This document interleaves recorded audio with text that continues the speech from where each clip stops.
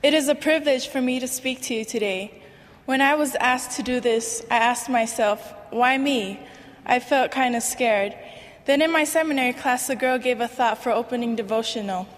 She asked, do you find difficulties in opportunities or opportunities in difficulties? I thought about this, and now I'm here. I moved from Samoa to the United States last summer.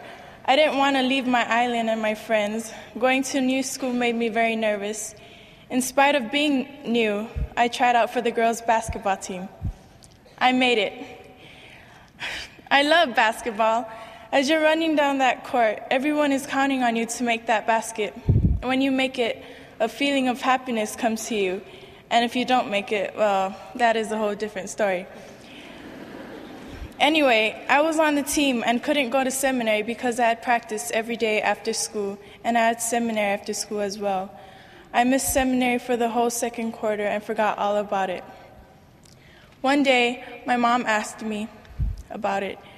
I told her that everything was okay, but she knew what was going on. My seminary teacher had sent her a letter.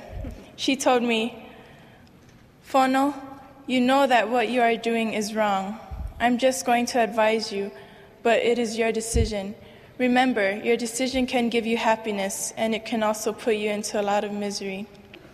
I thought about this for several weeks and came to my final decision. I decided to quit basketball and go to seminary. I knew that if I chose basketball over seminary, it would be pretty sad and embarrassing at seminary graduation. I didn't want to watch others graduate when I couldn't. Maybe that was the misery my mom was talking about. I decided that I should get my priorities straight. Even though I love basketball so much, first things first. I'm hoping to make the basketball team next year. As I plan my schedule, I am making sure that I won't have to drop seminary again in order to practice. Right now, I'm back in seminary. I have a great teacher, fun class, and I'm very proud of myself for making the right decision. This experience reminds me of a scripture found in Matthew 6:33. But seek ye first the kingdom of God and its righteousness, and all these things shall be added unto you. In my native language, I like to bear my testimony. O te loa le ne e kalesia lo tatu awaios kalesia moni lava mana onga. O te whiawhaftai tele lava i nei prokalama o tamaita i te lavo. O na wa o mo waini mes tele whalualua I lumalo neo langa. I know this gospel is true and I love you all so much. And I say these things in the name of thy son, Jesus Christ. Amen.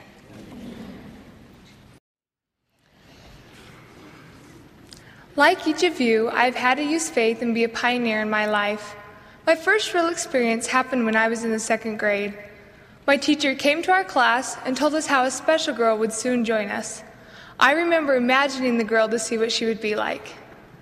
The first day Jenny walked in, I knew I would love her. The fact that she was handicapped urged me to learn more about her. I had never really been around children with disabilities. Although I had many anxieties, I knew I needed to be her friend. I was faced with the unknown. I accepted the challenge. I decided to go to Jenny's house after school one day. I remembered being a little nervous, but felt it was the right thing to do. Her mom was very nice and helped me get to know more about Jenny. Soon I found myself always with Jenny. She became one of my very best friends. We loved to go to the store, play on her trampoline, and have sleepovers. I made up for Jenny's physical handicaps, and she made up for my spiritual handicaps. Jenny is a wonderful example of Christ-like love and forgiveness. I truly believe we helped each other overcome both of our handicaps. When we grew older, I had another test of being a pioneer. I had many friends, and a lot of them didn't know Jenny. Although they were never rude, I always felt torn between Jenny and my other friends. It was hard, and definitely a conscious effort, but I decided to help them get to know her. In time, my other friends felt more comfortable with Jenny. To this day, I am still friends with Jenny. She goes to my same high school, and I see her almost every day. I truly feel proud to walk around the halls with her. I know we can all have the faith to do what is right. Like the pioneers, we can all overcome our challenges and press forward. In closing, I'd like to tell you all how humbled and grateful I am to share some of my feelings today.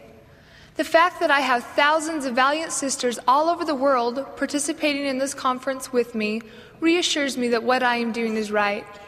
It also reminds me how we are not alone in this great work. If you happen to be the only LDS young woman in your ward or high school, just know that you have thousands of other young women standing right beside you. We can all grow together and stay strong through these perilous last days. That is my testimony and my prayer. In the name of Jesus Christ, amen.